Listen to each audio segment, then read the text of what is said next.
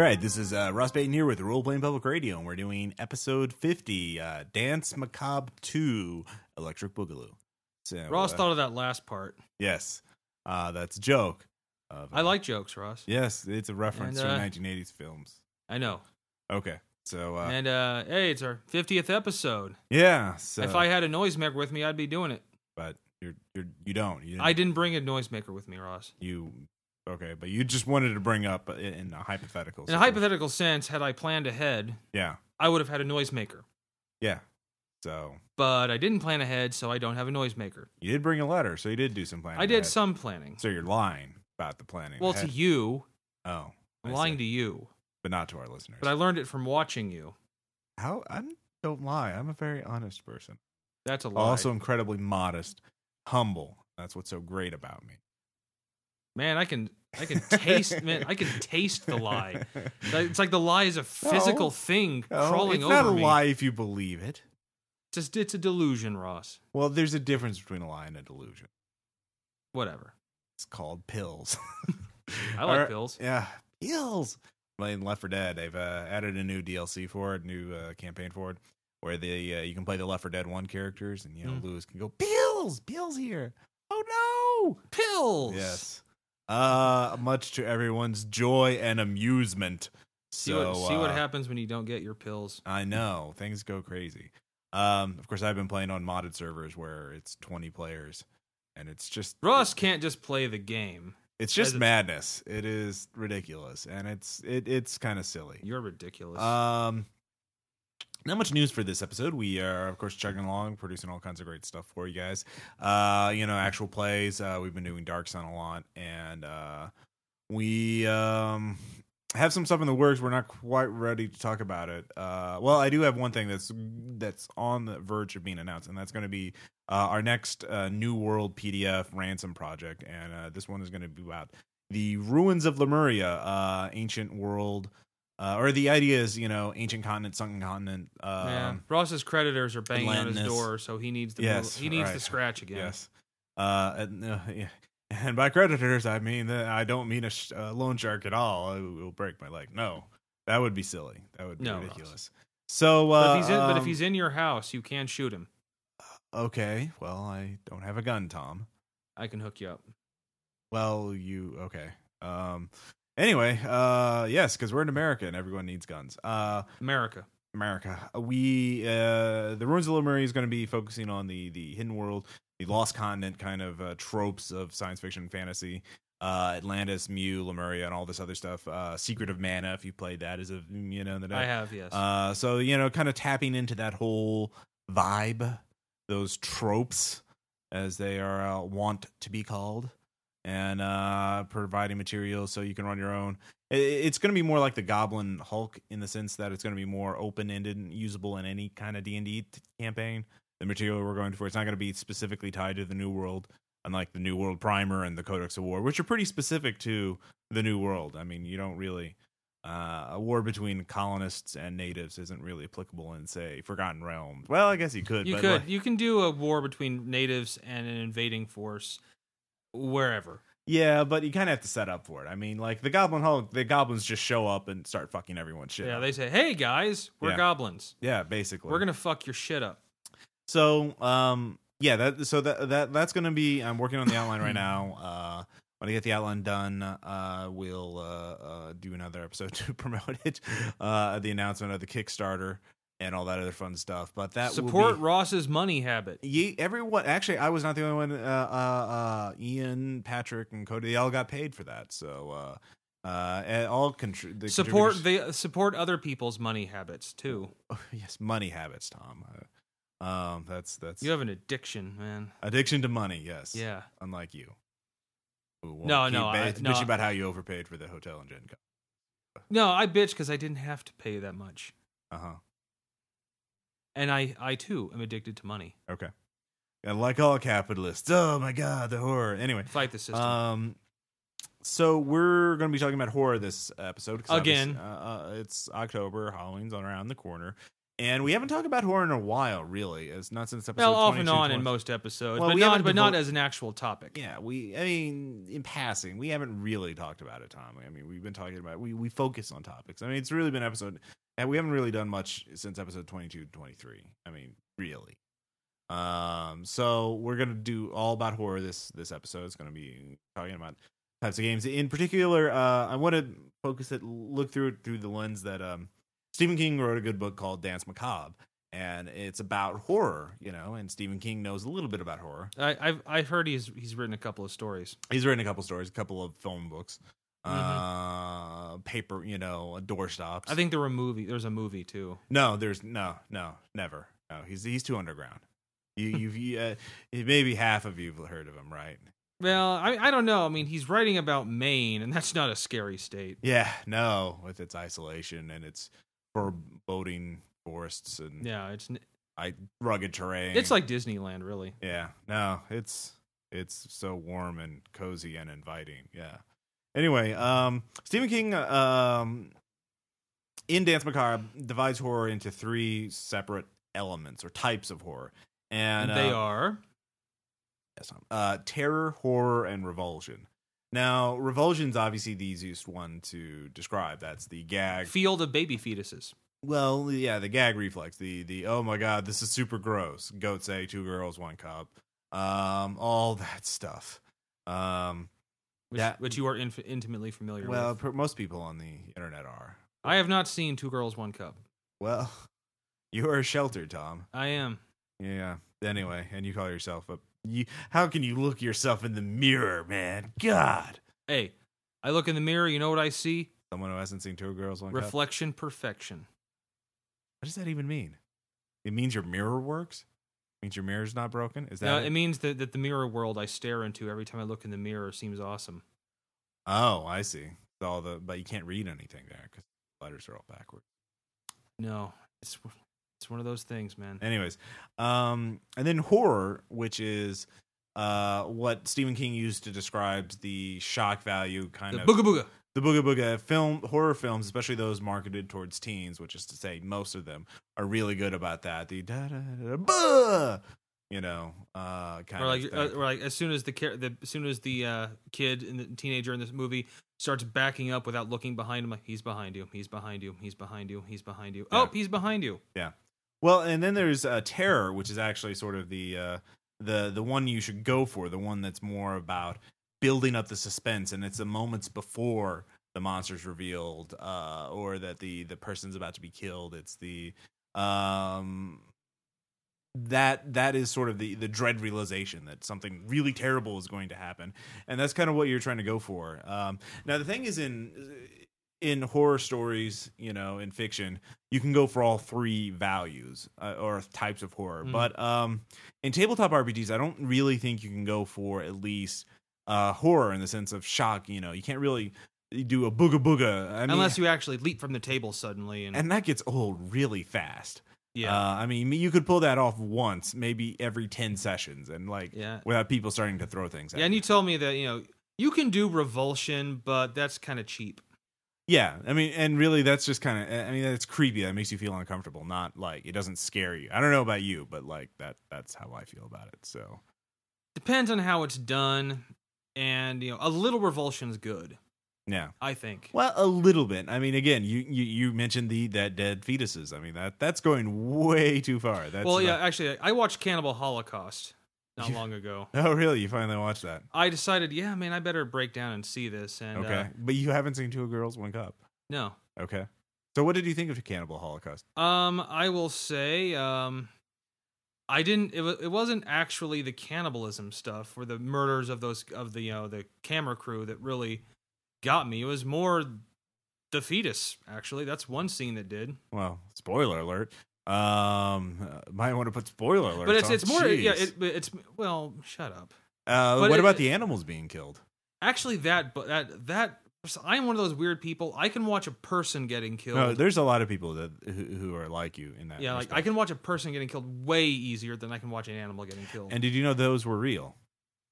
Yes, they. It seemed the animal kill. No, the animals kills are real. He had them. It seemed to me that they were. Well, they are. No, I didn't know for sure, but it sure as hell looked. Well, now you know for sure. I do know for that sure. turtle was killed. Mm-hmm. Anyway, so yeah, that revulsion goes a long way, and Cannibal Holocaust is of course the perfect example of that. At least out of pre-internet horror, Yeah.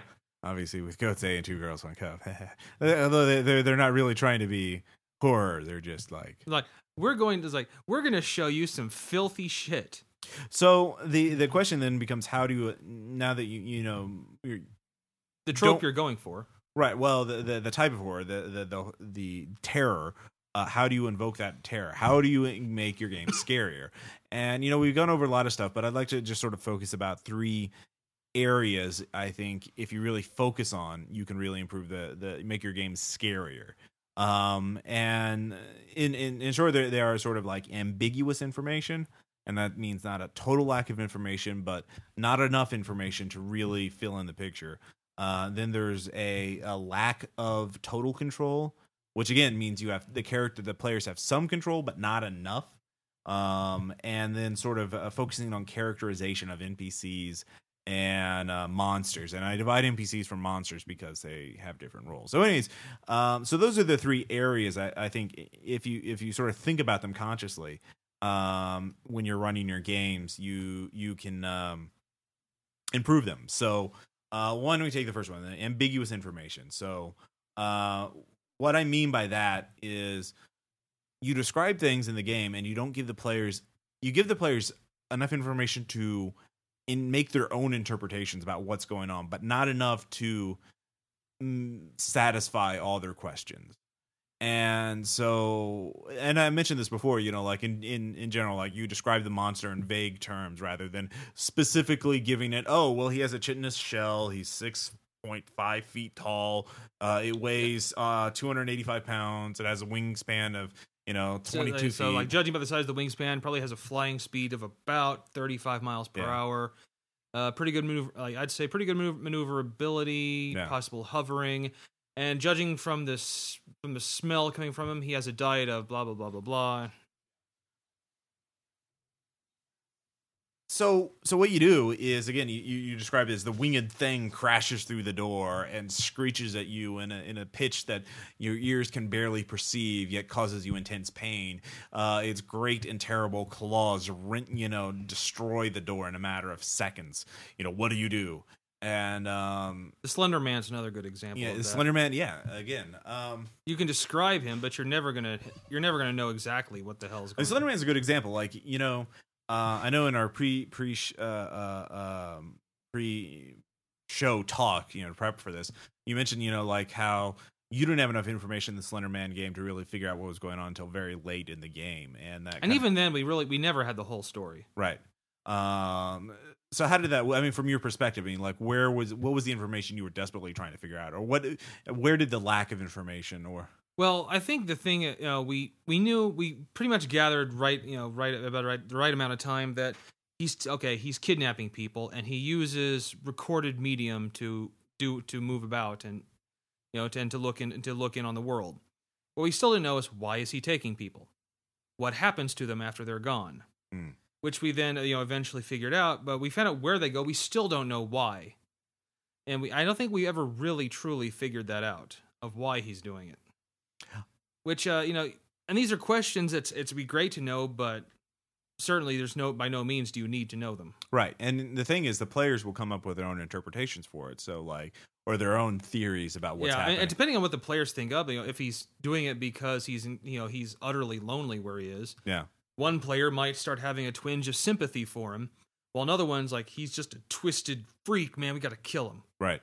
Well, I mean, did you come up with your own theories about what was going on, or did you? My own theories. My theory was that he was just pissed off that he suffered this fate, and he's not going to suffer it alone. Okay. So I always had a very malevolent view of him. All right. Did some of the other players? I mean, I don't remember if players had more sympathetic views of him. I don't know. Aaron was in that one, I know. Yeah. Yeah, he was always just more get the children out. Yeah. Do the heroic thing. Always do the heroic thing. Right. Well, that's our Aaron. So. Yeah, I know. But I don't really think he was thinking too much of the he wasn't thinking of the Slender Man's motives. His was just, this is the monster that's trying to stop us from rescuing the children, or what's put the children in harm's way. Therefore, that's all I need to know. Right. But I remember you also mentioned like the camera shop scene in the Slender Man game. And that one I kind of think, I loved that scene primarily because this goes to another point we're going to mention too. But in that scene, I had no idea what was going on. In fact, in that one, the camera shop was the character. Yeah. Or in that case, the monster. Yeah. It was just the camera shop. And I didn't know what the hell was going on. Even right now, I still don't know what was going on, unless it was just another, I'm going to freak you out again. Boom. Yeah. That's another thing is, horror a lot is about irrationality. The idea is that in order to make a really scary game, you can't, you need to establish consistent rules so it's not like utterly chaotic, but it's okay to violate them or seemingly violate them a little bit just to freak the players out. Because if again, it's taking away their safety, making them realize that the rules aren't quite the same. So I think that was a problem I had, I think, in the first running of the Bell Island game. Yeah. I didn't know exactly what it could do, so it was essentially doing whatever I wanted it to do. Right. And eventually, if it can, I remember that was when I was in, right? Yeah. And at that point, I was getting more. I just sort of gave up because I felt like I had no control whatsoever. Mm-hmm. Like there was nothing I could have done. And I think, if you go actually, and it reminds me of a movie, it was Wes Craven's They. Mm-hmm. Where the monsters come out, they come from like mirrors and darkness and can only be stopped by light, but they can extinguish every light source. Right. And so in that one, there's no suspense. They're doomed. Right. See, that brings up our second point, which is to give the players a lack of total control. Now, and this is a very fine line that it's very it's hard to get just right sometimes, and that's why horror systems really craft the rules to make sure the PCs stay vulnerable. And They is just the perfect example. And because the monsters will always get you no matter what you do, because they can extinguish light sources. About the only thing they can't extinguish is the sun. Right. So, but at night you're doomed. Yeah. And that's not interesting. Yeah. If the moment night falls, you're dead. Whoop-de-doo. Because it's not the violence, it's not the killing, it's the uncertainty, it's the knowing suspense, or knowing something's coming for you, but you don't know when or where. Right. And you don't. Hey, well, they could still get away. Maybe. Exactly. So, and in horror games, you had to walk this fine line between making the monsters powerful enough to be scary, but not so powerful that they automatically win. And there are a lot of different tricks to do this. Like Call of Cthulhu is very good about this because characters are, can get all these skills and investigate the horror, and they have sanity points to resist so they don't go totally crazy instantly. But at the same time, they can't go toe to toe fighting these things in most circumstances because they're just going to get killed because they're very fragile. World of Darkness games are like that too. They always have built-in measurements to limit the characters enough, that they're not. You think, well, yeah, obviously that makes sense. But compare this to like a non-horror RPG, D&D, like D&D 4th edition, or even 3rd edition. In 4th edition, if you're a high enough level, you could take on gods, basically. Yeah, and that's expected. And even if you die, that's just a resurrection away. And also, like a big problem I have, like the book of I think it's of the Nine Hells. Which lists the stats and hit points of Asmodeus, but it's the Lord of Hell, right? And gives the experience you get for killing him, his sure. treasure. And I know there was a. Well, that's not a flaw. That's a feature in D&D's case because that's a game about being a heroic badass. It's not a horror game. But that's why I think D&D is hard, like pretty hard to do. Well, you could do it as horror. You could, but it's difficult. Like, look at the one successful setting that they did it in, Ravenloft. They had Ravenloft Dread power checks, so if you did evil things, you became corrupted and evil and mutated. The monsters, the Ravenloft lords were pretty much the domain lords.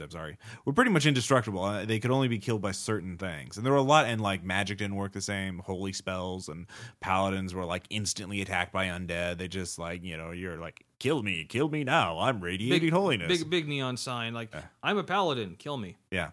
So there's that, and so in that case it could, and because they limited the character's control. They didn't have nearly as much control in Ravenloft as they did in other settings.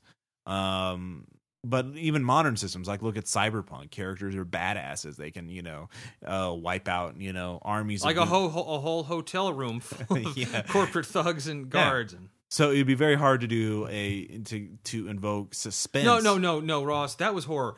You were the horror. You were the horror in that game. You were the one where you do just over grenade. I must kill the Yakuza, but no, John, you are no Major Laser. You are the killer. You are the monster. I think my favorite is still just you go into the main corporate guy, his hands steepled. You are like grenade. Yeah. Next room. So I'm not going to talk to this guy. Yeah. No. Why would I? No, he is a bag of meat, and I will cook this meat. Exactly. So again, it's walking a fine line between giving them too much and too little control. If you give them too little control, they give up. If you give them too much control, it's not scary. And so aside from the system, picking the right system, there are a lot of tricks you can do to limit them by. For one thing, I like doing is limiting the amount of information they have, which again goes back to ambiguous information. Is players like, okay, the monsters. You can hear the monster on the other side of the door. It's battering down the door. You've seen glimpses of it. It's a big winged thing. What do you do? There's like a little bit of fluid seeping in under the door. Right. And what usually happens in a game is the player will want to know everything.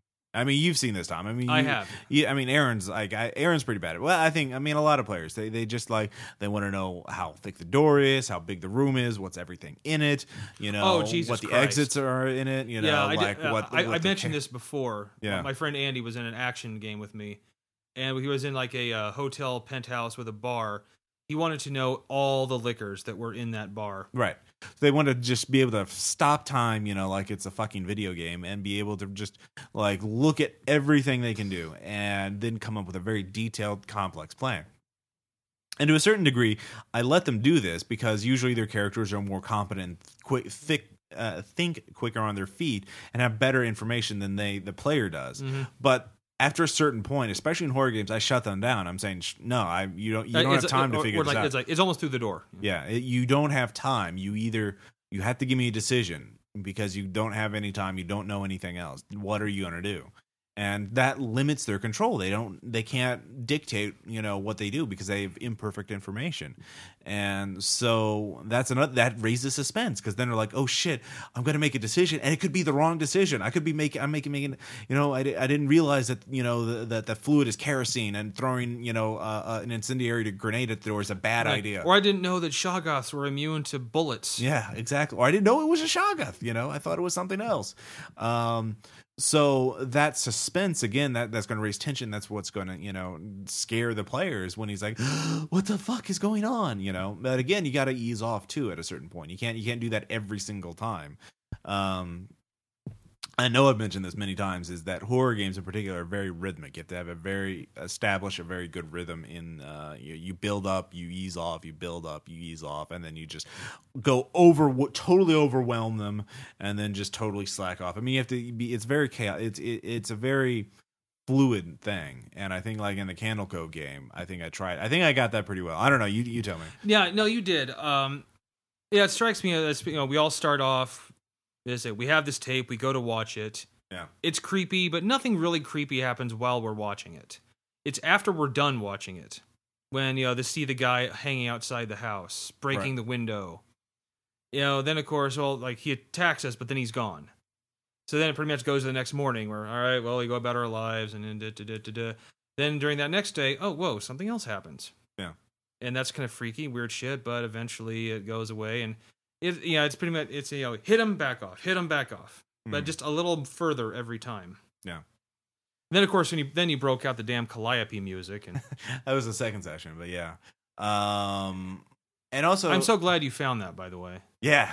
Because, the great thing is, it's not copyrighted or anything. Yeah, public domain. Again, you go back to our episode on props, a little audio prop can go a long way. Also the... list number stations, those little number stations were always fun. So again, by doing that, you're forced to react to it. You couldn't really dictate the time. Compare this to like a D&D game, a dungeon crawl, where the players get to say, all right, we're going in the dungeon at this time. We're fighting this in this room. We're taking out this trap. And then we're kind of damaged. We need to retreat and go back to the inn and heal up. they have control over the timing of the situation. Does it? Yeah. I'm getting it. And also, damage is not a problem. There's always means around that. Well, in D&D, I mean, the damage is a problem if you go down to the negatives in a fight. Like you found out in the last Dark Session. Yes, game. I did. So no spoilers there though. Yeah. You'll just have to wait and see, or wait. But and in D&D, like hit points can be healed, right? Especially in 4th Ed with healing surges, right? Well, the thing is, though, even if your characters get really injured, they're the proactive group in the game, and they're the ones going out and adventuring, and then they can, and it's usually assumed that you have a place you can go back and heal. There's always a fortified city or whatever, keep on the borderland where you can go back and heal up, and that's not the case. Like in the Candle Cove, other NPCs were coming up and fucking your shit up, and then you were forced to react to that, and you didn't know when the next attack was going to come. You didn't know what was going on at first, so you didn't have control of the timing. You didn't have the momentum, as they would say in military thing. You didn't have the momentum going, or the initiative. The initiative, sorry. So that again, that's a lack of control. You didn't fully control the situation. You were reacting, not acting. So, but we still had control. We can control what we did. Right. So you weren't totally useless. You weren't just helpless victims waiting for the next monster to attack you. Or the GM wasn't just, didn't have you by the nose dragging you along. No. I think I tried to stay very open on that, waiting to see how you go. Because honestly, come on, that's the best part of GMing is just seeing how the players react. Yeah, no, that's true. I mean, because no matter what you think of, you're like, they're going to think of some shit that's way better than what you had. Well, not always, but it's always it's not usually what you expect, and that's a great thing about it. I know we're off topic here, but well, it's something we've said many times in RPPR, but that's a great thing. So it's important. We say it so much because it's true. And if you heard it on RPPR, it must be true. It is the Ross and I, we have truth. faces. We have honest faces. I am so honest. Only my humility is greater than my honesty, and I'm really one humble motherfucker. And, I'm the most humble motherfucker ever. And I'm a billionaire. No, you're not. Yes, I am. No. That would make... You can't say that, Tom. I mean, nobody's going to believe you that. I mean, and it makes my statement sound less accurate, So, and I don't want people to come up with the wrong impression. I'm so fucking humble. Anyways. Oh, look at you over there. I know. Characterization of NPCs and monsters. Now, this is really important in horror games too, because again, players have to really get into it. They have to really want to be involved in these things. And great monsters are always very unique, and they have a presence. They don't necessarily have a personality. I mean, Jason Voorhees doesn't have a personality, but he's kind of this elemental force that just you got to run away from. And he has his own sound, his unique sound. Exactly, it goes into the presence again. So but also the NPCs, like the average people, that they have to be they can't be safe and helpful and just nice and be like, you have to, there can't be any safe places for the players to go. Totally safe places. Or there could be seemingly safe places. Well, again, yeah, but then you trick them and they're like, aha, that's the monster's lair. Like the Bates Motel. Right, exactly. So like in bringing up Candle Cove again, because that seems one more, or Slender Man. I mean, what in particular, like what characterizations did you really like jumped out at you? Or... Well, I think one was the owner of Fiddler's Green. I like hers because for all intents and purposes, and I think all the players, she was just a helpful person who didn't like the press of all the missing children. Yeah. And that's exactly what we thought. And the more we talked to her, the more we suspected. But it was nothing obvious that you said. It's not. She didn't do like an Annie Wilkes from Misery and just suddenly go from chatty and somewhat cheerful owner of this place to psychotic madwoman. Right. No, it was like she just kept talking, and you did kept the voice pretty much just as she was, but it was just something. I don't know. I don't even know if I can really pinpoint it, but just something suddenly started making us suspecting she might be involved. So there you go. There's sort of a slow leak. And for me, on my end, in that Slenderman game, I was this, just for those of you who haven't listened to the game, the woman basically, the main important thing to know about her is that she made a deal basically with Slenderman, to not be taken herself, not to be taken for protection and for power, money basically, by basically giving Slender Man victims. And this was obviously her great secret, and she didn't want anyone to know about it. And so she's very good at hiding, but the closer you guys got to the truth, the more worried she got, so the more paranoid she got. So and that started her facade started breaking forward, and that's how I was trying to role play it. And I think that came across obviously, because you were obviously beginning to suspect things. Yeah. Also, I'd say just I love how we asked her about all the hundreds of cameras that were all over the place. Yeah. And she was evasive without being evasive, or she answered it without answering it. Yeah. And again, so she's like a politician, and that is how I characterized her in my mind when I was role playing her. Is she was just her goal was to appear as helpful as possible without actually helping you. Mm-hmm. And so that's how I was. That's like, how would I do that? How would I do that?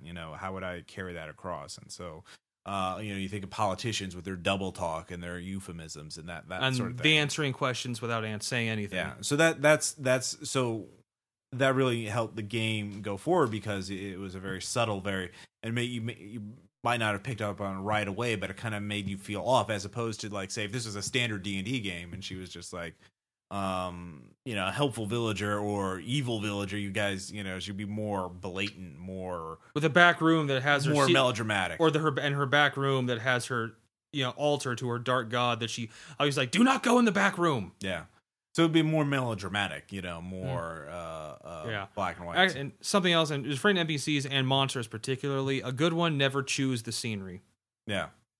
Well, what do you mean by that? I mean, there's been some where, some games where he's trying to basically run the monster stalking, stalking the players. It just loves to show up, and and growl and roar. But in a sense, that's all it does. Right. But the more we see of it, the less scary it is. Okay, yeah, that's true. That's true. So you played in games where he was trying to scare you with the monster, but he wouldn't actually threaten you. He wouldn't take some. It wouldn't actually be like, oh shit, this thing's gonna kill us. He just had it show up and then disappear. Yeah. It was a scenario. You seen the movie Dog Soldiers? Yeah. The werewolves. Yeah. It was werewolves actually. Were had us cornered. It wasn't a house though. It was a meat packing plant. Right. It was connected to a cattle yard. So, and the werewolves would attack. They would pound on doors and windows, but then back away. Oh, really? They wouldn't even. Yeah, and they kept they were always they didn't hide in the trees. They were just constantly circling outside. Now they sort of went on their own initiative. Were they driven off by the players, or were they just they would bust on, knock on the door and then leave? Yeah, the players. Actually, the GM quickly pointed out that they didn't have silver bullets, so they basically annoyed the werewolves when they shot them. Okay, so the players had no control either. They didn't just they were helpless. In other words. Yeah. In a sense, of course, and we were trying like hell, right? And they're like, well, this is a meat packing plant. It's got to have it's got to have implements of death in it. This is a meat packing plant. Yeah. And of course, he was saying, oh, well, they're all rusted. They don't work. It's not really a good meat packing plant, is it? Well, apparently, it was one that was closed. Oh. But the thing is, he said it was closed for a year. Okay. So, but everything had aged like it was 30 years old. Ah. And it's pretty much, he just kept wanting to just scare us with them stalking us and attacking the building. And spooking us out, but then backing away, and they were always visible. We looked out windows; we always see them just right off, just right out, just about up. So you at a certain point, where let me guess, you were basically, why don't they just kill us? I mean, what are they waiting for? Yeah. Okay. And I think he wanted because he imagined this ending as a one, there was a mad dash back to this one functional truck. Yeah. But it's they knew that's what we were going to go for. Yeah. And they were hanging out around the truck, taunting us. And so we're well, we're not going to go for the truck then. Oh. And then we could tell something. Oh, well, they, you look outside, they've left the truck alone. Yeah, we're still not going to it. Yeah, that's not. Yeah, that's not a trap. That's not a trap at all. And we could see the GM getting annoyed because we're like, well, we can just. Well, the doors seem to be pretty solid here. We could probably hold out here. Yeah. Like, well, like they start pounding and they start buckling. Like, well, it eventually got just. How many bullets do we have? Do we have enough for one for each of us? Yeah. I mean, you see that kind of fails on all three things because one, you had too much information too. Mm-hmm. Like you knew where the wolves were, you could always see them, so there wasn't like where the fuck are the werewolves? They're right there. Yeah, so, I mean, I could see like off the woods like some glowing eyes that just ran off suddenly. Right, but you knew they were at the truck. Yeah, so and there they were. Yeah, it was freaky when we first saw them. Right. But after about 2 hours of game time, where we see them like an average of 4 to 5 times an hour, we're pretty much like, oh, and are the big dogs still up there? Yep, there they are. Okay, so again, you had too much information. You pretty much were always aware of their presence, and it was never like, are they gone yet? No, they're there. They're always there. So, and two, it failed on the I mean, you had no control. I mean, you couldn't do anything. You couldn't. Find any weapons in the meatpacking plant. You didn't have any silver bullets or any ways to do that. You couldn't do anything. You were helpless. And the third thing, they were characterized terribly because they were always, they're always there, and they weren't very scary because you got used to it. So that kind of failed on all accounts.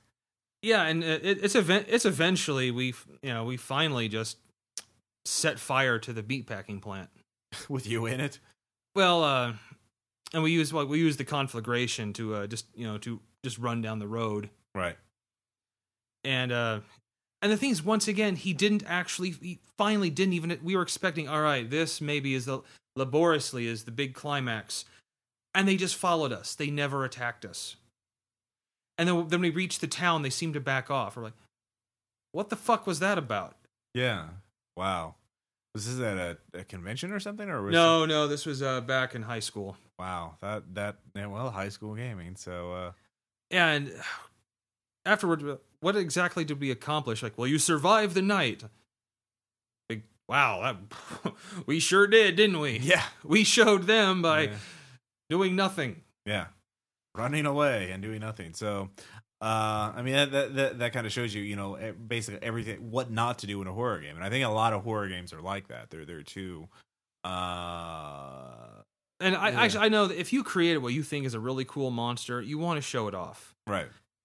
And I've done that. I myself have done even recently. I've done that, right? And I don't care if it's cool, as cool as it is. You've got to restrain yourself.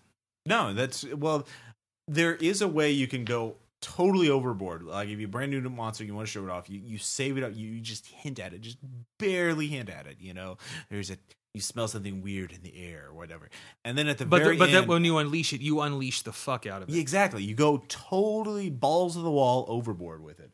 And it just, you have a big finale, like a Resident Evil boss fight where it's like a multi-tower thing or, stage boss. Like it's chasing you up this stairwell, smashing the stairs up below you as you go. Exactly. And it's throwing rocks or, whatever the hell it is. I mean, just have go totally balls to the wall and just in their faces, starts killing PCs, starts maiming them left or right. It's just crazy. And the PCs have, they can do one thing at a time and they don't know what to do, right. And they're just I've done some games panicking. Like that, and if you survive that, you actually are like, fuck, I survived. Exactly, and that's a great thing about horror movies. Your games is like you that thrill of survival. That and especially if you have a group that they measure their victory in personal power and loot. If you can actually convince a group like that to be to have the same feeling over just surviving, that's something I think. Yeah, no, it is. And I was present in a group where that happened. Oh yeah, where some of the players. This was actually the days just after high school. Yeah, it was I think it was Sean was running a World of Darkness game, and there were some players there who had only ever played D&D, and that's what they were used to. But he ran, I forget exactly, it was vampires. Yeah, and it was also a Fomori werewolf. Right. We survived that, and these two players, like the way after it was done, like. Whoa. I mean, they actually, literally kind of had to catch their breath. Because it was just so intense. Yeah, this final chase, I forget. it was running through the streets of this small town where this thing was like literally engulfing it as it went, and we got out and we lived. Yeah, and that was enough. And I think it's important to note. I mean, personally, I think the satisfaction you get from that kind of thing is proportional to the amount of anguish you suffer while you're playing the game. I think people are some GMs are too care bearish, where they don't want to make the players feel. Aaron, you may be listening to this episode eventually. That's a problem you're getting over. Yeah, but he's still got that big time. I mean, it basically, to me, it's like there are a lot of GMs that I played under where they never want to make the players feel slightly uncomfortable. And I don't mean like I'm being a creepy asshole. I mean like in the Dark Sun game, you know, there's at one point the player, there's a magic sword that they want to get, and you know the bad guy drops it onto the Silt Sea, and so it's basically, oh shit, I need to go grab that sword, but diving into the Silt Sea is very dangerous. And he's like, what the hell do I do? And he was just like, God damn it, Ross, you asshole. You know, he was like very like distraught over like, what do I do? You know? No, I like that. I love games where you've got a decision to make, and it's going to affect you. Yeah. And when you're GMing in horror, especially, you have to be kind of hard on your player. I mean, you have to be hard on your player. I mean, well, you have to, but be hard on your players is basically what I'm saying. Have them make a hard decision and stick to it. Don't cave in when they bitch or complain. And you guys, I mean, like in the Dark Sun game, you guys just bitch and complain all the time. Well, we do that because it's funny. Yeah. And I think you can tell the difference between when we're really actually bitching at you. Yeah. And we're just doing, I'm Rush, and I'm running this game that's impossible. Well, I mean, like, or the fights, or, there's... No, dude, trust me, we're not really pissed off at I know, you. But a lot of GMs are insecure, I would say, and would simply back off anytime their player expressed any dissatisfaction with it. And, you know, I kind of do that, but, like, sometimes. But, you know, I try and hold you guys to tense decisions, you know, really key moments. Like, no, this is it. You got to make this. You got to, know, well, you're jump good, or stay. Well, you're good at not just suddenly springing them on us. Yeah, we normally have enough time to kind of see the decision coming, but then when it's finally presented to us, it makes sense. Right. That's true. I mean, you have to be fair about it, though. I mean, if you're gonna, you can't, like suddenly a massive sandstorm suddenly can't appear on you from nowhere, and you say, all right, well, it's like, well, now you got to take shelter, or you got to make you got to lose a healing surge every single turn. Like, where'd that come from? Right. Like, well, it's on you now. Yeah. I mean, yeah, there is a certain sense of like, you know, you get out of the game, and so yeah, be fair but be tough, especially in horror games. You got to be really hard. I mean, the more tension you give to your players, the more genuine tension, the more tension they get in the game, the more they'll get in the game, and the more they will feel when they finish it, you know, even if they do die. I mean, like, I know some of the best games of Call of Cthulhu are the ones where everyone dies at the end. I mean, you guys are just like, yeah, like at Gen Con, I had that experience for the first time. Yeah, and I loved it because it was one they were all happy with. Yeah, so you know, and in that one, and actually, I think that was also one of the first times I did as you said, the very tense, the tense thing where this is basically a roll that will determine life or death, but it didn't come out of nowhere, right? And they were eagerly anticipated it, yeah. And they all were like actually standing up watching the roll made. Yeah, so I mean that's the best stuff in gaming. That's the stuff you remember. That's the stuff you'll talk about later on. And horror games are very good about that because, again, your characters are sort of built to not have much control, and so it's very unlike D&D. It's a lot harder to get a D&D character to be die on a single roll. I mean, in previous editions, yeah, but like in 4th edition and 3rd edition too, characters just had a lot more. Yeah. The Beholder could do ways to survive stuff. So, especially if they had time to prepare. So, yeah, I think that kind of summarizes some of the things I've been thinking about lately. Well, there was one thing you mentioned. We're talking about characterization of NPCs and monsters. You were talking about. You mentioned something about the movie House of Wax. Like, I mentioned like Freddy Krueger and Jason Voorhees and Norman Bates as being like cinematic, having presences. They're very. Like, okay. Now, in House of Wax, I have a story to tell about this the remake, too. the 2000, the remake with Paris Hilton. Yes, I have a funny story I want to tell. But first, I'll say there were in that movie there were two killers. They're basically like Siamese twins separated at birth who were connected by the head, essentially. And, there was one guy that was just this normal looking guy and then there's another guy that had a wax mask on. The guy with the wax mask had an inkling of presence because he was all, perfectly quiet. Kind of the Jason Voorhees thing, but didn't nearly have Jason Voorhees' presence. But they were just utterly forgettable killers. Despite, they did some gory, horrific stuff, but who gives a shit? Right. So, okay. So yeah, that's kind of the counter to that. You want to be Norman Bates. You want to be Jason Voorhees. You don't want to be the House of Wax dudes. And or anything from any of the other slasher movies that came out in the 90s and 80s. Really, the 80s is really the golden era of the slasher. I mean, if we were talking about cinema history, Tom. My Bloody Valentine.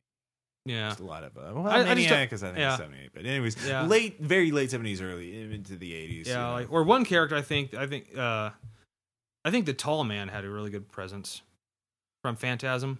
Oh, yeah. No. Which is kind of, I think, why one of that reason that movie's so memorable. Mm-hmm. And actually, I think even worse than House of Wax would be Silent Night, Deadly Night, the third one, where he's just doesn't even wear a suit. He's going to like garbage day. Oh yeah, yeah. So that's kind of the opposite of what you want to go for in games. Yeah, or My Bloody Valentine. Yeah, I haven't even seen that, but I know that. But it's in 3D. Well, not the remake, the original. Mm-hmm. You didn't even know there was original. I didn't care. Oh. I couldn't possibly give a crap enough of that.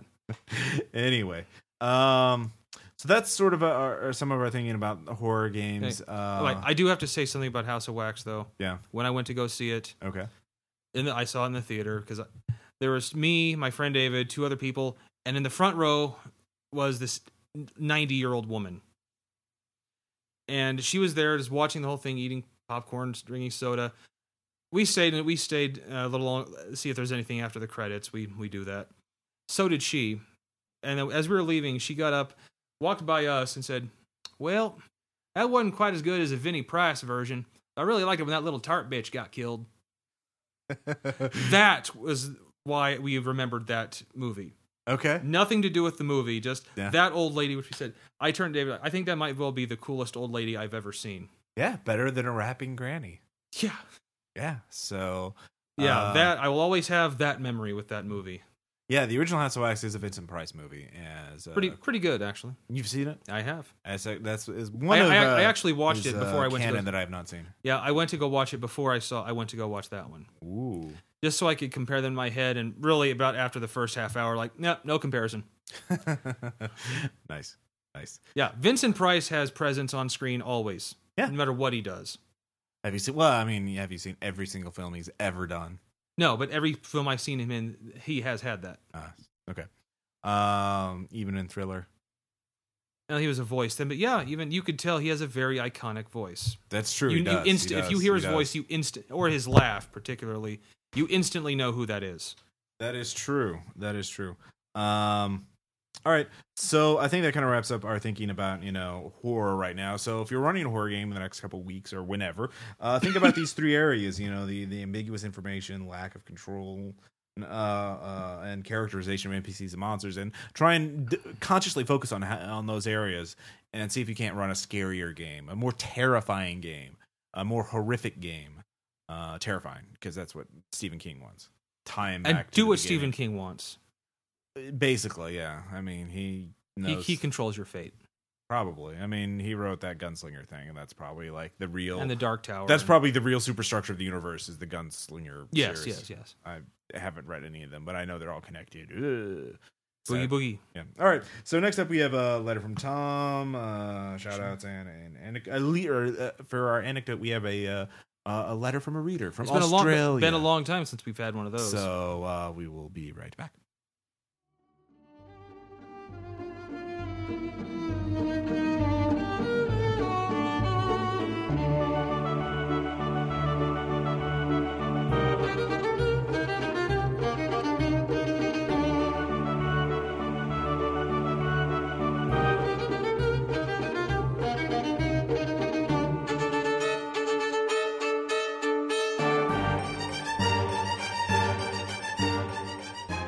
Well, here it is. 50 episodes. What a strange and twisted journey it's been. I've already revealed so much in the way of embarrassing facts about me, yet I feel I have so many more to reveal to you. I guess the most difficult thing is to try to remember what I've already written letters about. I've written a kudos letter to Cthulhu. I said the words swallowing the SWAT cat's ejaculate in a letter about online gaming. I told Emperor Prosek to lay off the whole Nazi thing. I anally violated Goku's wife Chi-Chi with a gold-plated 45. I tearfully admitted to Ross that I used to lie about die rolls while at the same time not giving a religious fuck whether or not he cared. And I even wrote a love letter to the Illithids. And if you suddenly got it in your penis pump mind that I look at Illithids in a sexual way, then, well, my congratulations for knowing me that well. And in the next 50 episodes, I will reveal more juicy tabloid fodder about me, all in the name of a desperate need to be liked. So, like a poor son of a bitch flipping through my art collection, you will soon learn more about me than you wish to know. Get ready as I regale you with the tale of me playing a Mon Calamari in a Star Wars game, distracting a group of stormtroopers by having a sex sandwich with the female Jedi in our group. Recoil in horror as I tell you of the Rifts game where it is revealed that Dragon Ball Z wasn't the first time I anally violated somebody with a firearm. And so much more. Just wait, dear listeners, more filth will follow.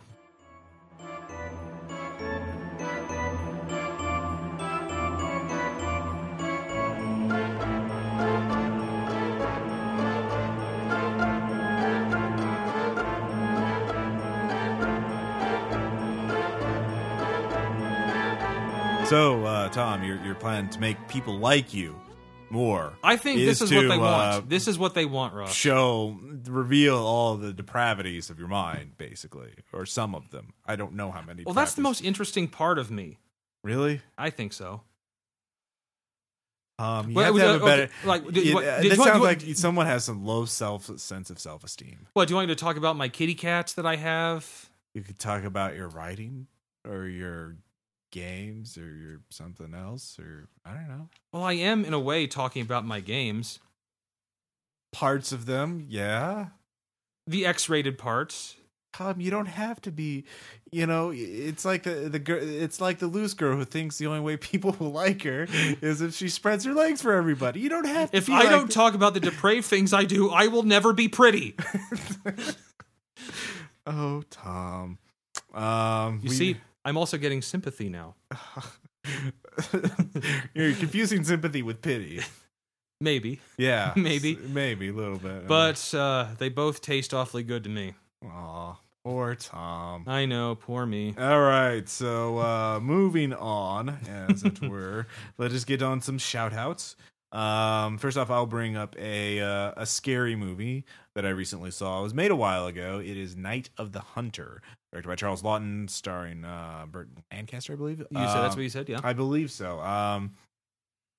It is a great. No, it's Robert Mitchum. Sorry, I'm getting confused. It's Robert Mitchum stars as the villain, and what it is set in the Depression, and this dude robs a bank, kills two people, and he gets $10,000, and he hides it to where only his kids know. The kids live on a farmhouse. Only his kids know where the money is, and he tells everybody else he lost it. So he gets caught and executed, but before he's executed, he shares a cell with Robert Mitchum's character, who's this self-professed preacher who really, really hates women, carries around a switchblade, and has love and hate tattooed on his knuckles, and is basically the creepiest serial. He targets widows and kills them for their money. And so obviously the robber's wife is now a widow, and so he targets her, seduces her, marries her, and then tries to figure out where the money is by, interrogating the kids. And the kids, of course, instantly like, this guy is bad, fucking news. And it's kind of like a film noir. I mean, it's some people consider film noir, some people don't.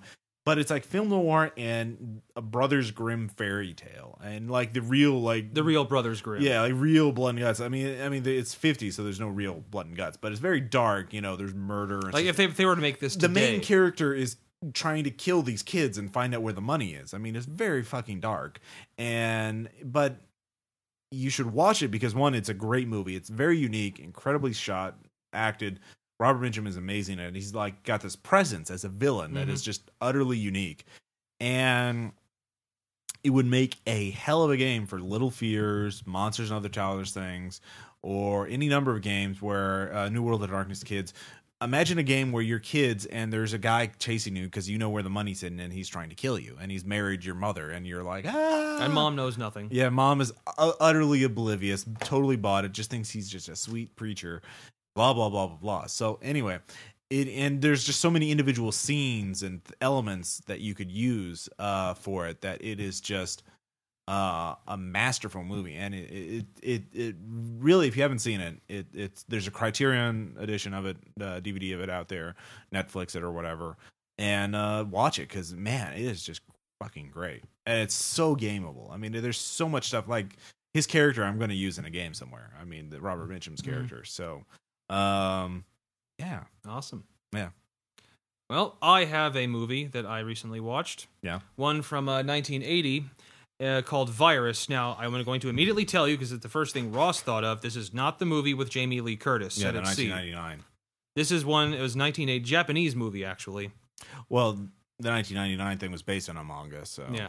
But this movie was made 1980. It's a Japanese movie about, it's a virus that wipes out the world. And it's this new society they're trying to build in Antarctica. And it's a Japanese movie, but it's got a lot of American actors in it. Yeah.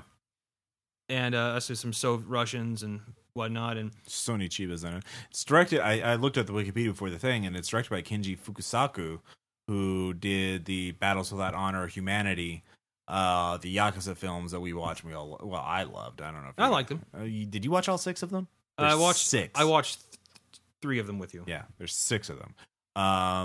But you guys probably know him as the director of Battle Royale.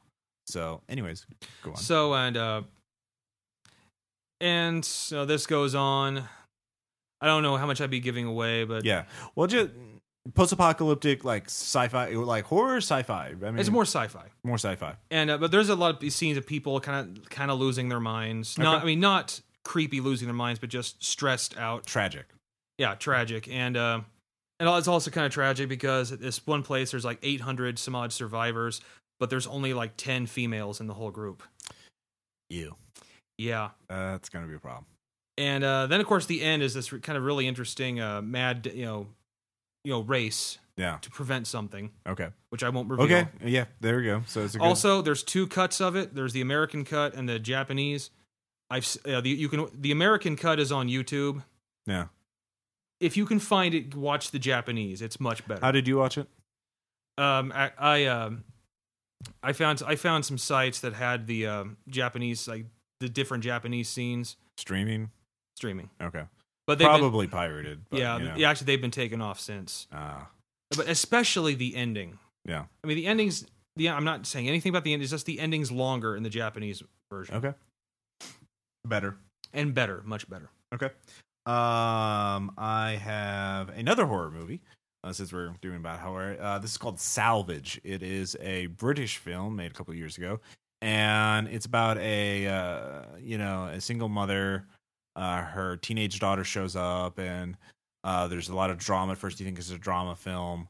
Like the parents are divorced, and teenage daughter loves the father but hates the mother. Thank you, Dawson's Creek. Well, it's more serious than that, it's not like melodramatic like Dawson's Creek. But anyways, then suddenly soldiers show up and quarantine the town or the neighborhood, and they're like, "Hey, stay in your homes and lock the doors." And they shoot a guy who wanders outside covered in blood and holding a butcher knife. And the single mother, when this happens, is separated from her daughter. Daughter's in the house across the street, and the mother's in her house. And she's like, I got to get to my daughter. And then it's just like, it's almost shot entirely inside a few people's houses. It's a very low budget thing, but it's very tense, very well acted.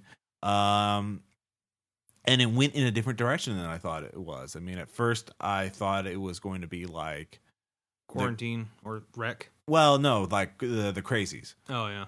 Because you see this guy covered in blood, he's babbling, and then he's shot down by soldiers, and you have black helicopters and all this other stuff. But no, it goes in a different direction. I don't want to spoil it, but it's a good, it's a good little thing. It's out on DVD. It's a decent watch. I mean, it's not like great, but it's better than I thought it was going to be. Okay. So, and it's a horror movie, so it's new, it's British. Go watch it All right. if you care to.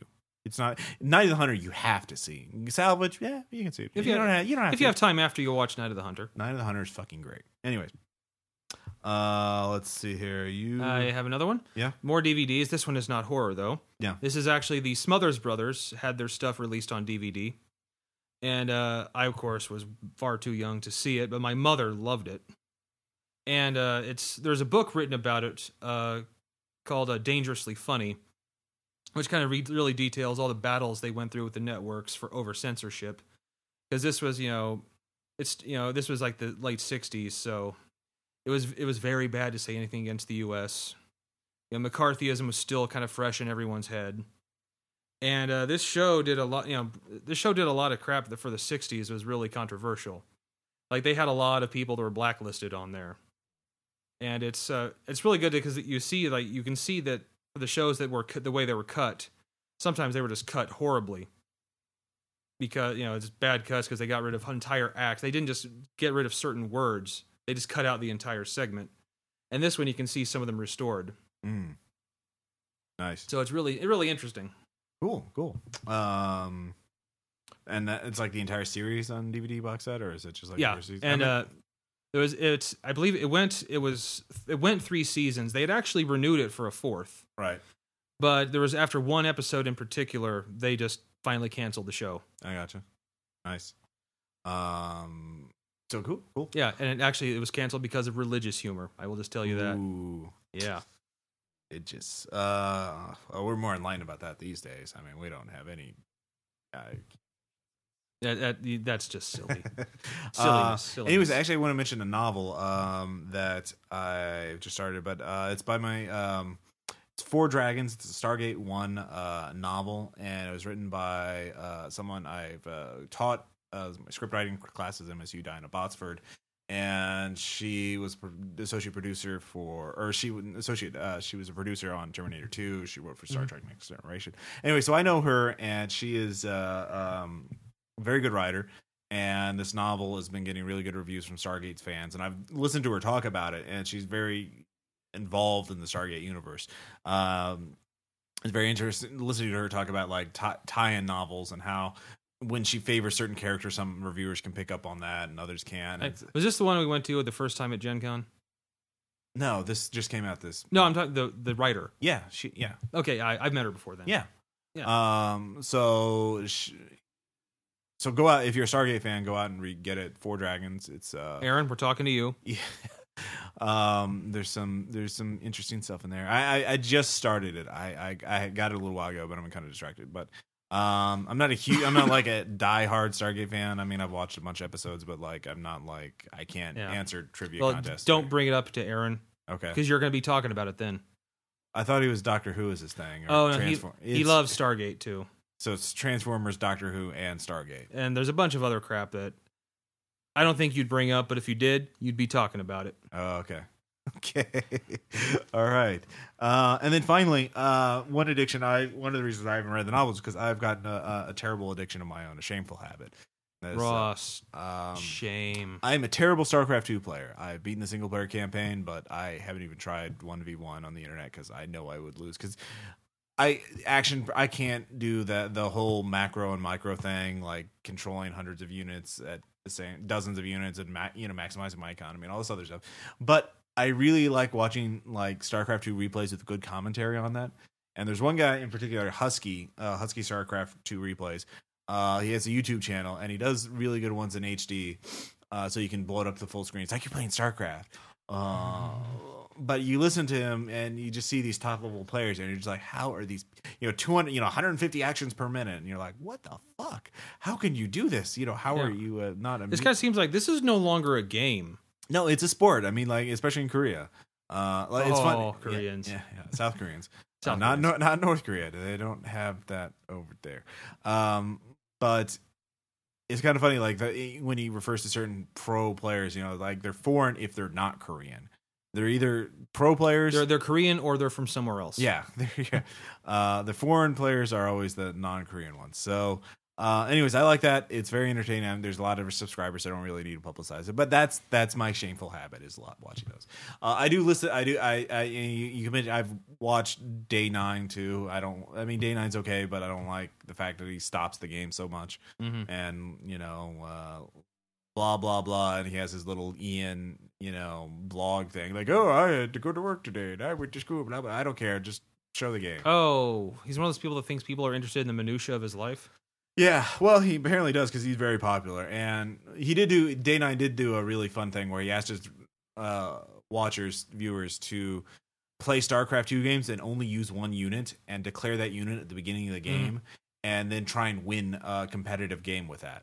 And they sent in 1,000 replays, and a few games they actually did. So it'd be like, have you ever played StarCraft 2? Do you know? Yes, I own it. Okay. So like Reapers, Stalker in a 3v3, like Reapers, Stalkers, and Roaches. That's the only units they can produce the entire game, and they would win, and it's just like ridiculous. And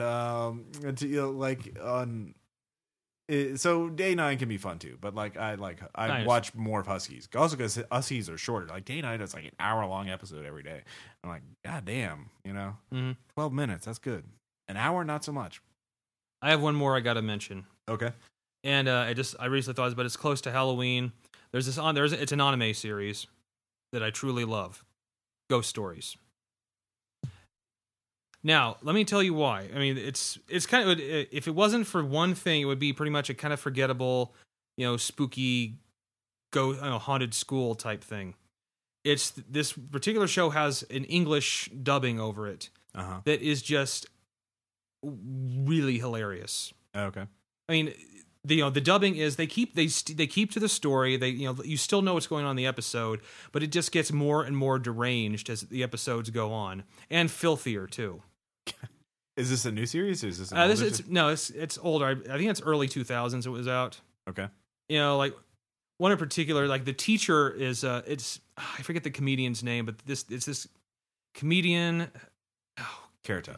No, I forgot his name. No, it's none of these. It's a guy kind of balding, really, kind of a nerd, kind of a big. Andy Kaufman. No, Ross. John Candy. No, can I continue, please? But he's the one doing their teacher. And at one point, there's this one episode where all the kids are possessed, and they stop it finally, and all the kids are, and the teachers are finally unpossessed. They walk out, and the character looks around and he says, "Did I screw all these kids?" Okay. It's extremely just funny that way. Okay. That's why it's memorable. I see. You should check it out, Ross. I will try to. I'm just it's with a description like that, how could I not? Anyways, so that's it for our shoutouts. So for anecdote, we're just gonna do a reader letter that was sent a few days ago. Not really an anecdote, but a thing for advice. And I already emailed them back with some advice, but I'd like you guys to... Dear RPPR podcast crew, first let me congratulate you on the wonderful work you've done with RPPR and wish you the best of luck in future endeavors. Thank you. I'm a huge fan, and my love for your podcast and your actual plays has only increased since it proved to be the key asset in convincing my fiance to take up role-playing as a hobby. So, ooh. I know, right? We're just that great. I write to you seeking advice. Let me give you my situation. I am an Australian gamer hailing from Melbourne. Blech. I can't. Melbourne, Ross. Yeah, Melbourne. It's not hard. I know. I'm just retarded. The role-playing scene in Australia is fairly active. I never have to worry about finding someone to talk shop with. Because of Melbourne's relatively tiny population, 4 million, which is not... Let me tell you about where we're from. Yeah, Springfield has 200,000 people? 153,000. Yeah. And 4 million, and Melbourne is a major city. Our entire country only has 22 million. Again, it's more than... obviously... The state we live in has 5 million. That was 6. 5 or 6. Yeah. The gaming scene is generally tightly interlaced. Like a game of 6 degrees of Kevin Bacon, just about any Melbourne group gamer can link themselves to any other gamer by a few links. This leads me to my problem. By inclination and design, I tend to find myself in the role of GM more often than player, and because of my interconnected nature of the scene, I tend to find that dozens of people know that I am running a game and are keen to play. Many of these players are close friends, and it's always an agonizing process debating who can and who can't join the game.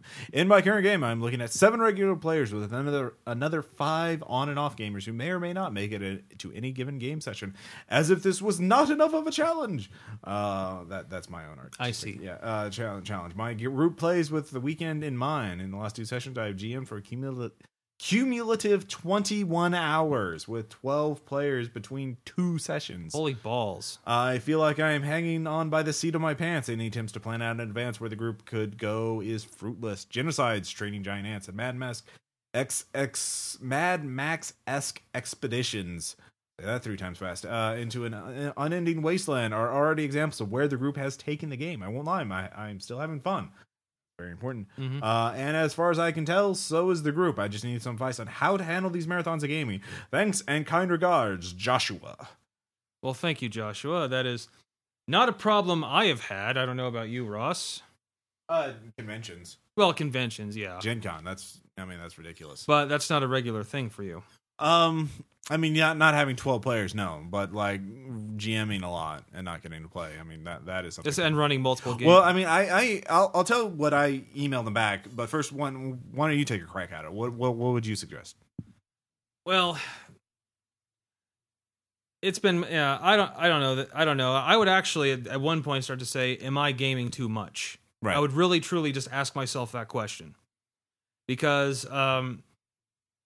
anything for a really long period of time is bad, even stuff you enjoy. Like heroin. Believe it or not, there are side effects. Who knew? I can't get through the needles. I'm a pussy when it comes to that. Cocaine. That's good. Well, even cocaine. Yeah, that has side effects. It doesn't smell very good, but that's not the smell. Go on. Thank you, Ross. But yeah, if you decide, mainly if you're still having fun, that's the primary criteria of what you're doing. First, if ever that stops, then you really need to start thinking, maybe I shouldn't be doing this that much. But as long as you're still having fun, but racking your brain, it's okay. It's okay to use stuff you've already used. Just get you can do the chase through a desert. Just make it a little different. Yeah. Instead of Lord Humongous chasing you, it's Jason Voorhees. Right. Same guy, another guy with a hockey mask, but a little different. Yeah. And most of the time, if you run it well, your players are still gonna enjoy it. Yeah. Or ask them what they would like to do. Yeah. And especially if you have a group that big, you're gonna get a lot of ideas. Yeah. I mean, I did mention that my main thing that I suggested, and he emailed back and said that that's what he was going to do, is that with a group that big, I would look for some way to structure the campaign to split the game off into 2 related campaigns. Like, my example was set up a campaign where the idea is that you have to get a MacGuffin, and there's Team A and Team B. And they're friendly rivals, but they're not, going to kill each other, but they are rivals. So they're both chasing after each other. Run Team A on day A and run Team B on day B, Saturday and Sunday, or Friday and Saturday, depending on what you want to do. Right. But split it into 2 groups, and that way it becomes more manageable. I mean, never run for more than 6 players. I mean, like, 7 or 8 players maybe at most. I mean, like, for a one shot is okay. But you're seeing our group when we have like 4 or 5, we often descend into it's very the larger chaos. the group is, the more they're chaotic. Another thing is to try and do things more efficiently. I mentioned keep an eye on like how your group spend time. So the large group, they tend to get distracted more. They tend to be more harder for them longer to come up with simple decisions. I just think, goddamn, 12 players, you'd almost need military discipline. Right. Well, to keep them focused. So do things like, I would ban distractions from the table. Like, no fucking laptops. Well, yeah, no laptops, no cell phones, no mobile gaming devices, especially no TV on in the background. I mean, mood music but only that you can control. Food I would limit too. Like snacks and things like that are okay, but like don't have distracting food, and by that I mean like have something that's spread out, and he's got like a Chinese, and it's like 3 bowls or pizza. Pizza, like if it's away and they can grab one slice and come back, that's okay. But like if it's on the table, then it's a big distraction. Nobody's really focused on that. Or the Red Robin Tower of Onion Rings. Call out their side chatter, their table chatter where they're talking at the side and blah blah blah, and you're just like, shut up, shut the fuck up, stop talking about Doctor Who or whatever. So that's a or Blackest Night. Yeah. That's been over for a while. That joke okay, fine. is Brightest dead. Day. Nobody's talking about that, Tom, because nobody cares. They will. Cody hasn't been talking about it, and Cody and Aaron haven't been talking about it. That was what I was. Well, they sit apart. Well, or Jason. Jason doesn't care. Jason cares. No, he doesn't. About comics. Comics are serious business. Anyway, so that was, and that's what he did. Is he wound up like the group was making a moral decision, and some people were going to be good, and some people were going to be evil, and so he's going to run Team Good and Team Evil. Basically, is the impression I got from his last email. So he was going to have like it was going to be easier for him to run 2 smaller sessions instead of 2 monster sessions. Right. But the main thing again, no gaming is better than bad gaming. No gaming is better than bad gaming. If you are not having fun, don't do it. And we're not saying this like no gaming is better than bad gaming. We're not saying it that way. Yeah. It's like it's better to play no game than to play a bad one. Yes, exactly. So if you're, one thing that I didn't mention in the email that we are doing in the Dark Sun campaign is the rotating GM. So I would try and encourage other people to run more games. So you get to play, and I like running games. I'm not gonna lie, I like being a controlling asshole. But you also like to be a player. Yeah. So, So those are some of the things to think about. But that was the main thing: is break the group up into 2 groups, and I say, and always keep that question in mind: Are we having fun? Yeah, that's in any gaming situation. So if you're getting fatigued, I mean that's great, but eventually you'll get burned out, and that will suck. So cut back on what you now while you're ahead. So I've had moments when I've sensed when a game's over for me. It's a chore to come to the game. Yeah. If you're thinking, oh god, I got to go to the game today. Yeah. If you start thinking that, it's time to ask that question: am I having fun? Exactly. So that kind of concludes episode 50.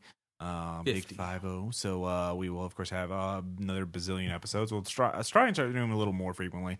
I've just been kind of busy with some things. School year is kind of winding down. Yeah, well, no, the semester is. Well, it's halfway through, Tom. There's still final projects. I haven't been to school in so long. Yeah, I have actually. It's just beginning to get more time consuming because projects and group. Ross will make time for the show. We promise. Yeah, but I did finish an essay for Sequart.